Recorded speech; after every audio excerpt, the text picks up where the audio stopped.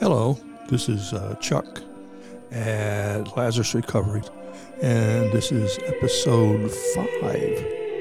And I'm going to shift gears a little bit, and I'm going to talk. Last time I was really actually talking to the recovery people, and now I'm going to try to talk to the faith people from the recoveries, the point of view of recovery. And what I like to do is, I think that recovery people, if they had a chance to talk to people of faith, would, try to explain, try to, help you understand, and probably argue. And that's sort of what I'm going to do. So understand that I'm not taking the position. It's just that I've been in both worlds, and I'm going to talk recovery to faith people. Before I was basically talking, Jesus stuff to recovery people. Now I'm going to be talking recovery to faith people and trying to help you understand. It's not going to be a planned thing. I'll have people in that do planned stuff. This is just me talking like a recovery person to church people. I think I'm going to start with a conversation I had with a friend. He'll remain anonymous. Eventually you'll probably hear from him. I'll have him on the show. We got into a conversation, and he had to unload because he knows I've been this Jesus guy from as long as he knew me. I got saved, in a Christian sense, about 2 years into my sobriety, and I was a pain in the neck. It was about the time the first Jesus of Nazareth came out, so that dates me quite a bit. This would be in probably 2 years, 76, and I had a Jesus experience, and so I talked a lot about it. So we've known each other for a long, long time. But only recently, I explained what I was doing. And he knows I teach at Celebrate Recovery. And he sort of trusts me, and he knows that, I'm not going to shoot him dead. And he told me a story. And, I want you faith people to listen to this story. I don't know whether he'll ever tell it in purpose person, but he explained it. He has his regular meetings that he goes to. I don't know whether this is his home group or pretty close to his home group. In other words, he was well known there, and he's well known. He's, I forget he's 47 years sober like me, so he's an old timer. He's got cred there, and they were starting to get people coming from Celebrate Recovery to the AA meetings. But they didn't exactly come for the meeting. This was like carrying the message to the savages. Now, I know you'd never do something like that. I know you'd respect everybody. But these people came to the meeting, and in the process of the meeting, at the end or the beginning or something like that, they unloaded a pile of Celebrate Recovery literature on, they have a literature table just like Celebrate Recovery has. And they loaded some of their stuff on table. And the funny thing is, I'm talking to you church people, and I know that 85% of you see nothing wrong with that. After all, if missionaries come to the heathens, they're going to leave literature and they're going to leave stuff because they're obviously lost, and you're doing them a favor by leaving the literature. You can tell me you wouldn't, but I don't believe you. I don't believe you a minute. And what I'm trying to get is, the attitude really reeks. And I'm a Christian. I believe in your message. But your attitude just absolutely reeks. Because, if AA came and left literature for their AA meetings, not meetings that were held in your church, but generally speaking, they came in and actively tried to recruit members from your church. You guys would have a bird. We would have a bird. We'd just go completely nonlinear, because the heathens are leaving a message. Because they're leaving a heathen message, right? Well, maybe you should think about what they're leaving and what you're leaving.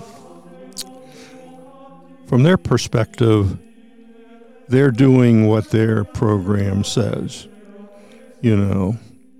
leaving hope to addicts and drunks who still suffer.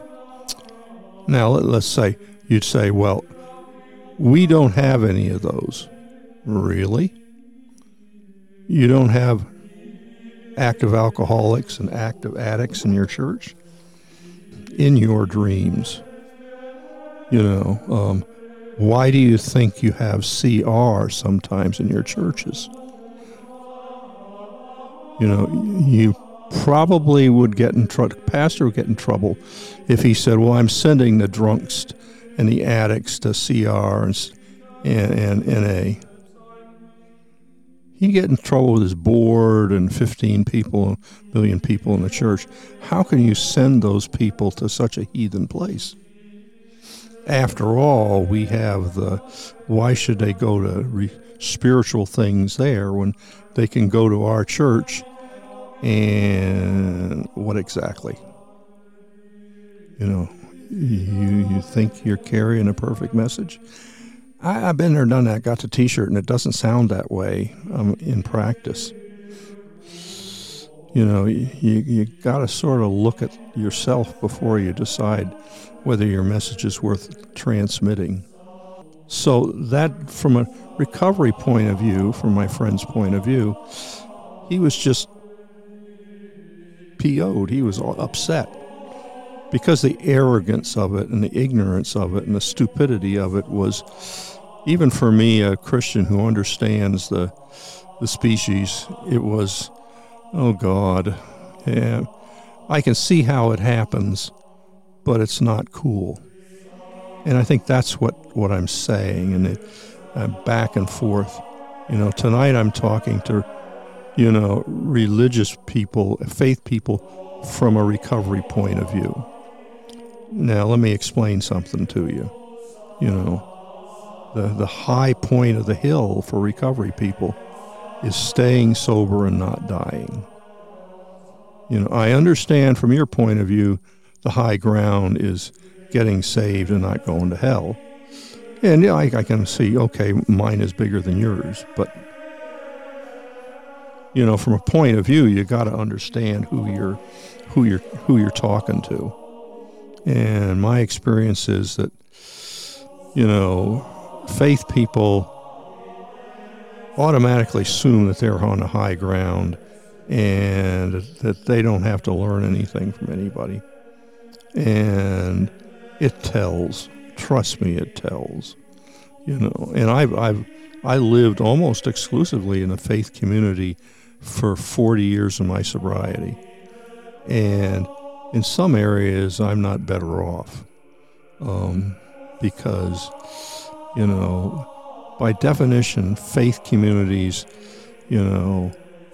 aspire and consider themselves on the high plane and are a little short on self-reflection, because they don't know. Do you think that your pastors tell you everything that happened in the church? Not really. Do you tell the church everything's happening in your house? Do you tell your fellow worshipers what's going on in your church? what's going on in your family, what your kids are doing. You know, do you tell the community of faith, all of them, you know, your struggles? You share prayer requests. You share victories. But you rarely, for reasons I understand, don't publish the real stuff. Now, neither do the pastors broadcast to the church the real stuff. The boards don't tell each other what's going on.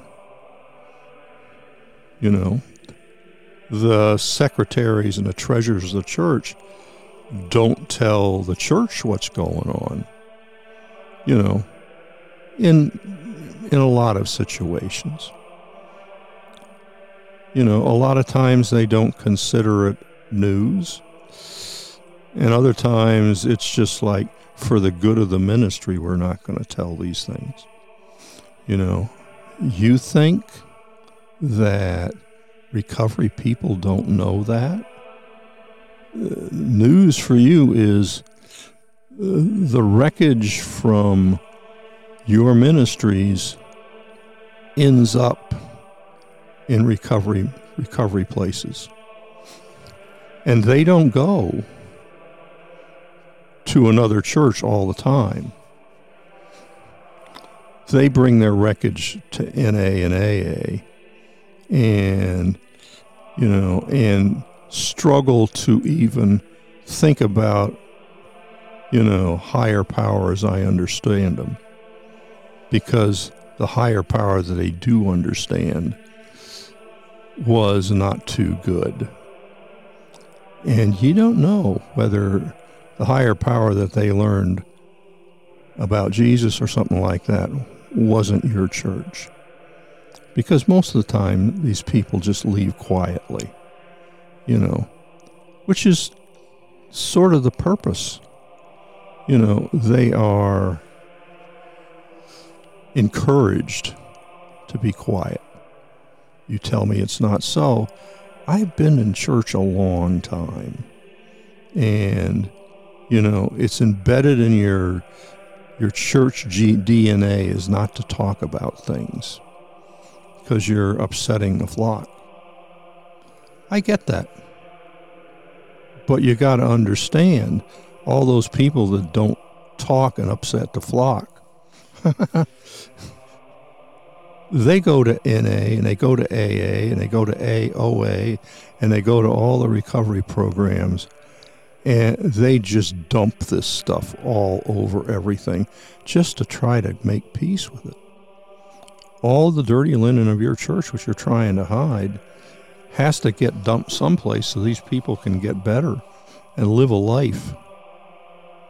You know, you forget that you can't seal up the church and protect its reputation because all the broken people have to go someplace and try to put a life together. You know, and the thing you forget is that while you're trying to carry the message to the heathens, you're carrying your reputation to the people. And it's a message that they don't understand because their sobriety depends on them being just open and honest with the people that are around them. A lot of times the church reputation depends on how careful they are with image management. I mean, we can't hurt Jesus's reputation, which translated is we can't hurt the church's reputation. You know, which is, you know, I don't know whether the Lord is particularly pleased with that, but you have to understand that I'm not dissing you. I'm not dissing you at all. You know, Jesus is in your midst. You know, but unfortunately, a lot of times you forget he's in your midst. You forget who's there. You forget who's listening. You forget who's trying to get his message across. It's hard. It's really hard when you forget that Jesus is in the house. And churches, I've been in churches a long time. Churches forget that a lot. They're more interested in getting their voice across than his voice across. It's very human, but it's tragic. So I don't think you can get off too high on a horse with recovery people because they say, God as I understand him. Because, seriously, do you understand the God that you're serving? I don't think so. I don't think you understand exactly who you're serving. What happens?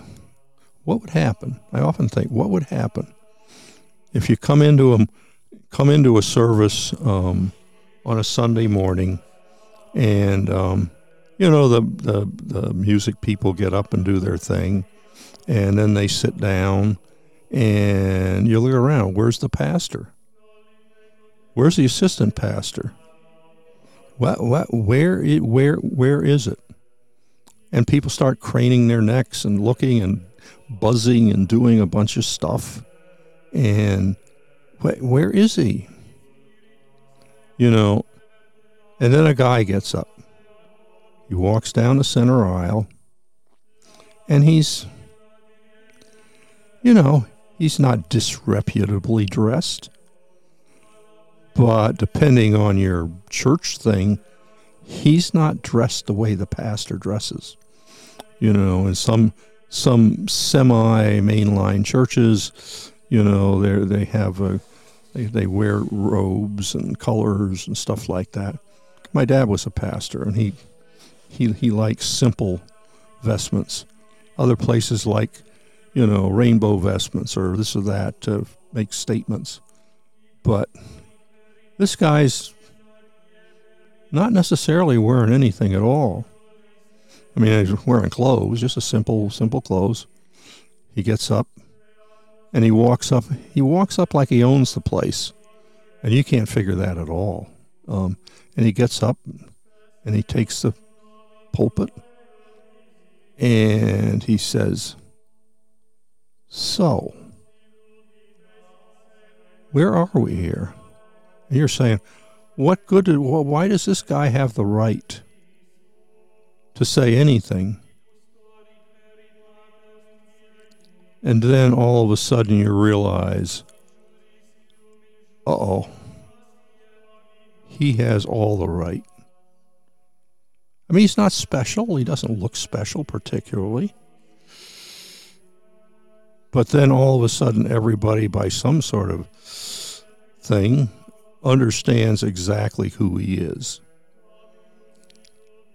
And he talks to him like he owns the place. And he talks to him about stuff. And all of a sudden, things are not the same. All of a sudden, all the stuff you say is not important. Because the man is in the house. What happens if the man is in the house? I mean, what happens if,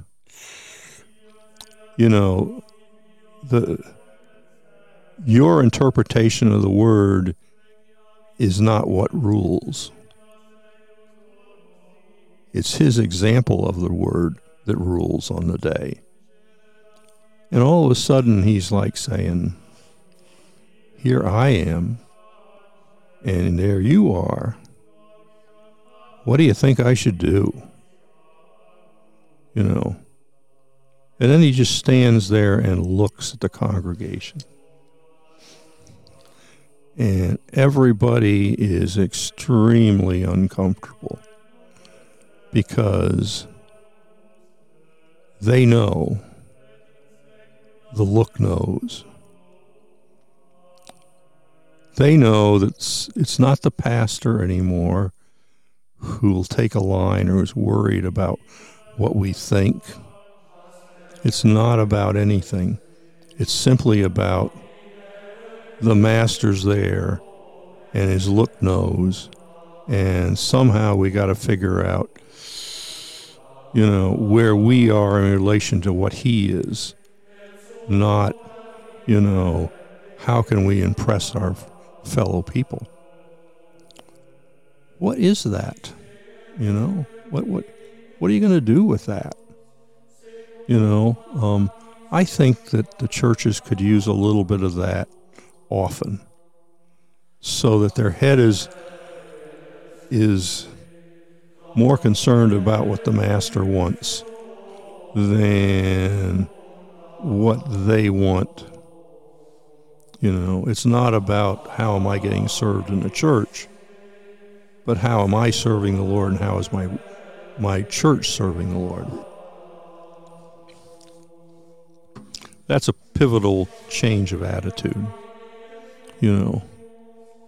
It's less about where the people are coming from and less about are they like us, and more about are we like the Savior we serve? It's not if they're different from us. Are we like the Savior we serve? And that's just that's unfair, because we all know we aren't like the Savior we serve. That's tough. And I think the Lord knows that. But every once in a while, he has to try to remind us that it's not about what they are. It's about what we are in relationship to the Lord himself. And I think that's something that at the junction of faith and recovery, the only reality that we have to sell is by some miraculous grace. The Spirit gives us the ability to look and smell and taste like Jesus. And that's not something we do. That's not something we choose to do. That's something that we get from being close to him. That's something we get by, walking in the Spirit, so that his Spirit comes out of us instead of our foolishness. And I guess that's what I'm saying to the church. I don't care whether I'm talking to a Methodist church, who is currently buried in a bunch of stuff, sort of new emergent church stuff. I get the flags, I get the thing, I get all that stuff, But you got to ask, what does the Jesus think about all this? You say, well, he thinks great, we're just inclusive and wonderful and everything like that. The problem with it is he was a Bible scholar too. And he was really, really, really into his daddy's word. So you gotta parse that in too. I get the being compassionate and stuff like that, but he loved his daddy's word. Then you're like, okay, so do we love his daddy's word? Oops. There's a whole bunch of things. Pentecost, hardcore on the Bible, but, a little, just, the Lord's got to come in there. And, he had things to say about people that were too rigid. He was not easy on the church. White wall sepulchers and all that stuff. He didn't spare them, and they didn't spare him. They knew their politics, and they did the politics, and they got him killed. And then they tried to cover it up when he rose from the dead. You say, well, that's not our church. The seeds of that are all through the church. So we have to be careful that we're not crucifying the Lord and holding on to stuff. Are we listening to the word or using the word as a club? There's a lot for us to think about. And that's what I want to do. I want the church to think a little bit not about the politics. You guys are just, the church is so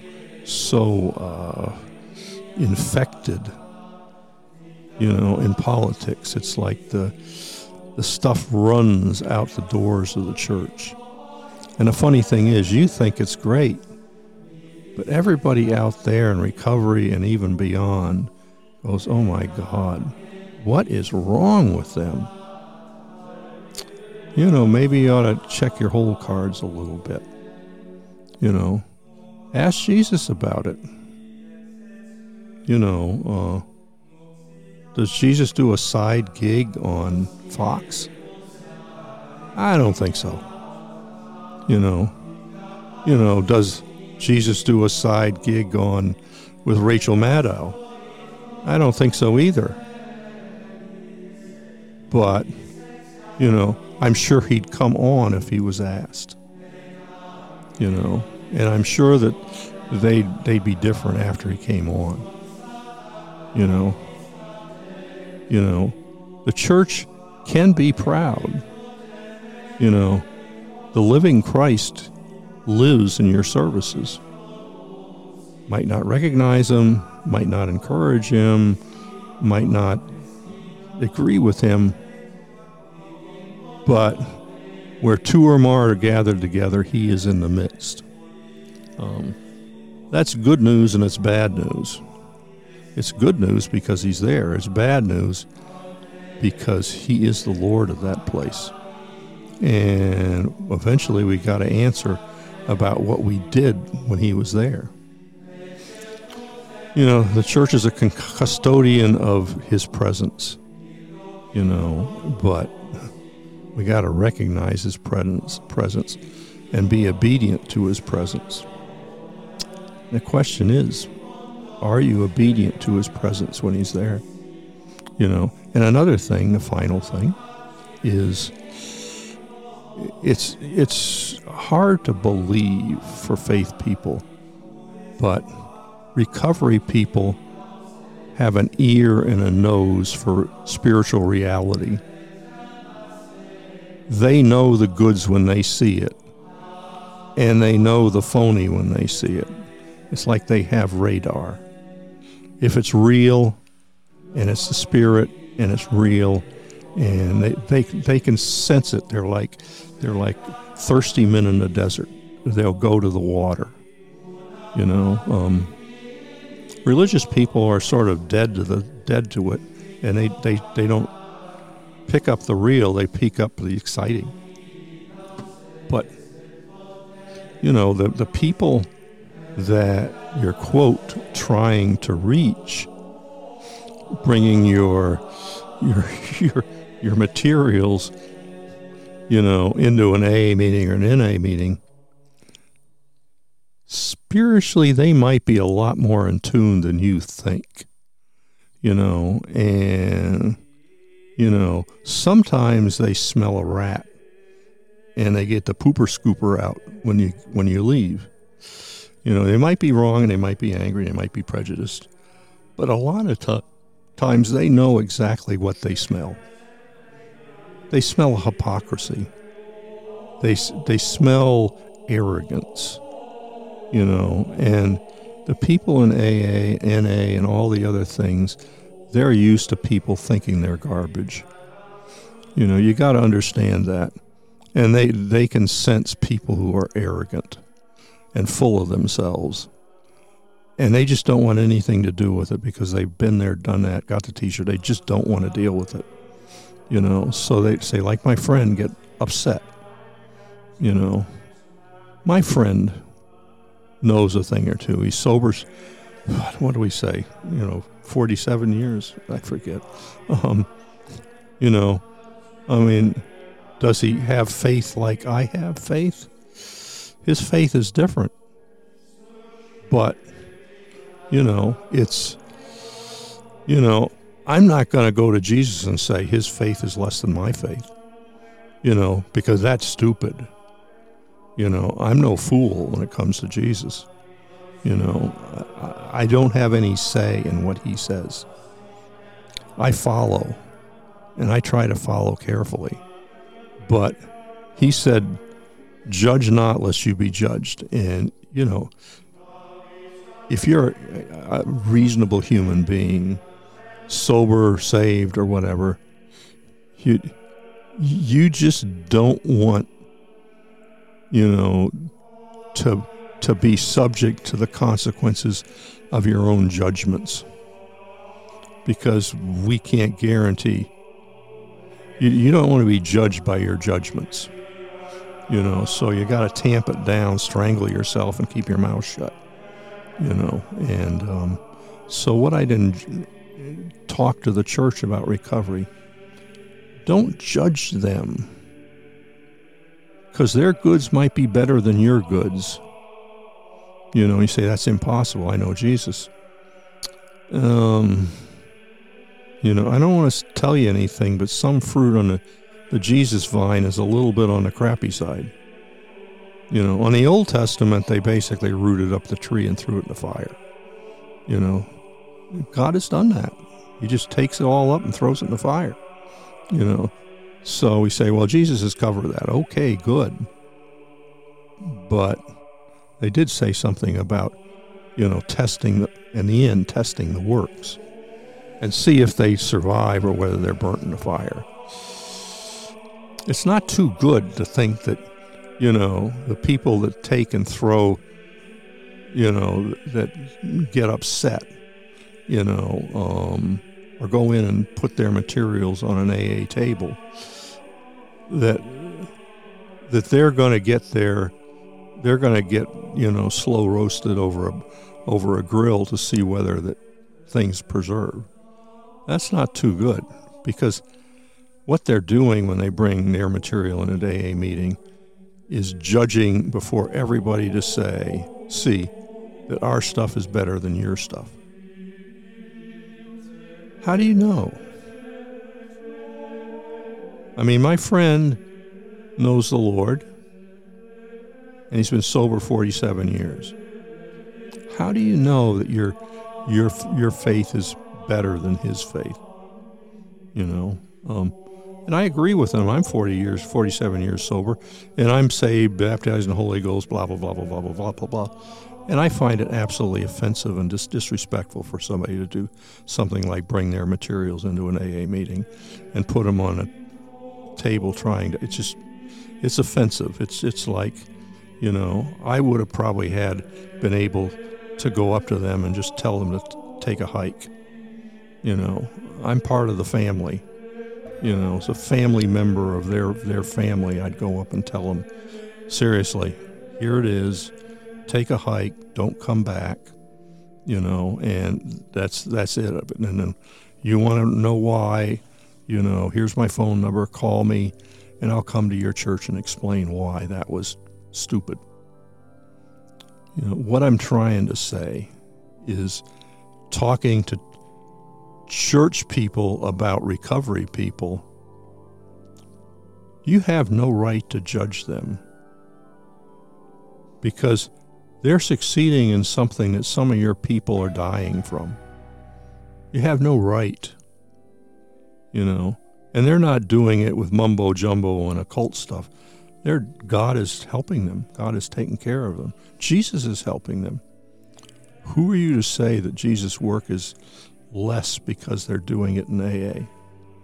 You can't, and you're just in a bad position altogether. And what I want to say is, I love you to pieces. I love you to pieces. The church has been a precious thing for me, and I've got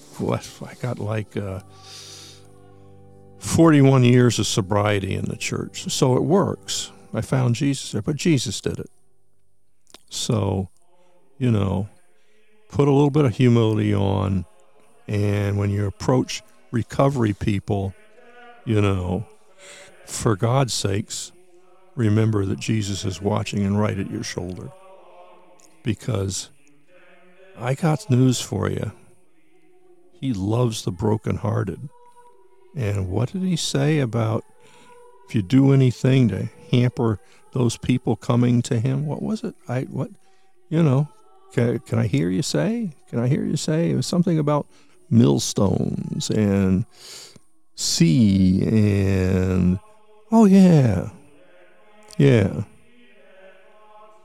So if you put anything in the way of the people in recovery to finding him and finding life in him, oh yeah, millstones. Yeah. Okay, we got it, millstones. So, the church is rich in Jesus. Love on people in recovery, be patient with people in recovery, but God's sakes, don't judge them, because, trust me, the church has nothing to be proud of. It has all the recovery things that those people are dealing with and more, and there's a lot of them that die in their addictions and are active in church. So, that's my thing. That's an encouragement to recovery people, and it's a bit of a rebuke to church people. But you have Jesus, you're golden. You just need to grow up. So, it's not that I don't love you. It's just that you need the word taught to you. So, this is Chuck at Last Recovery Podcast at the junction of faith and recovery. And to the recovery people, don't drink and go to a meeting. To the church people, he has risen, and you're risen with him. Thank you much. Have a good night.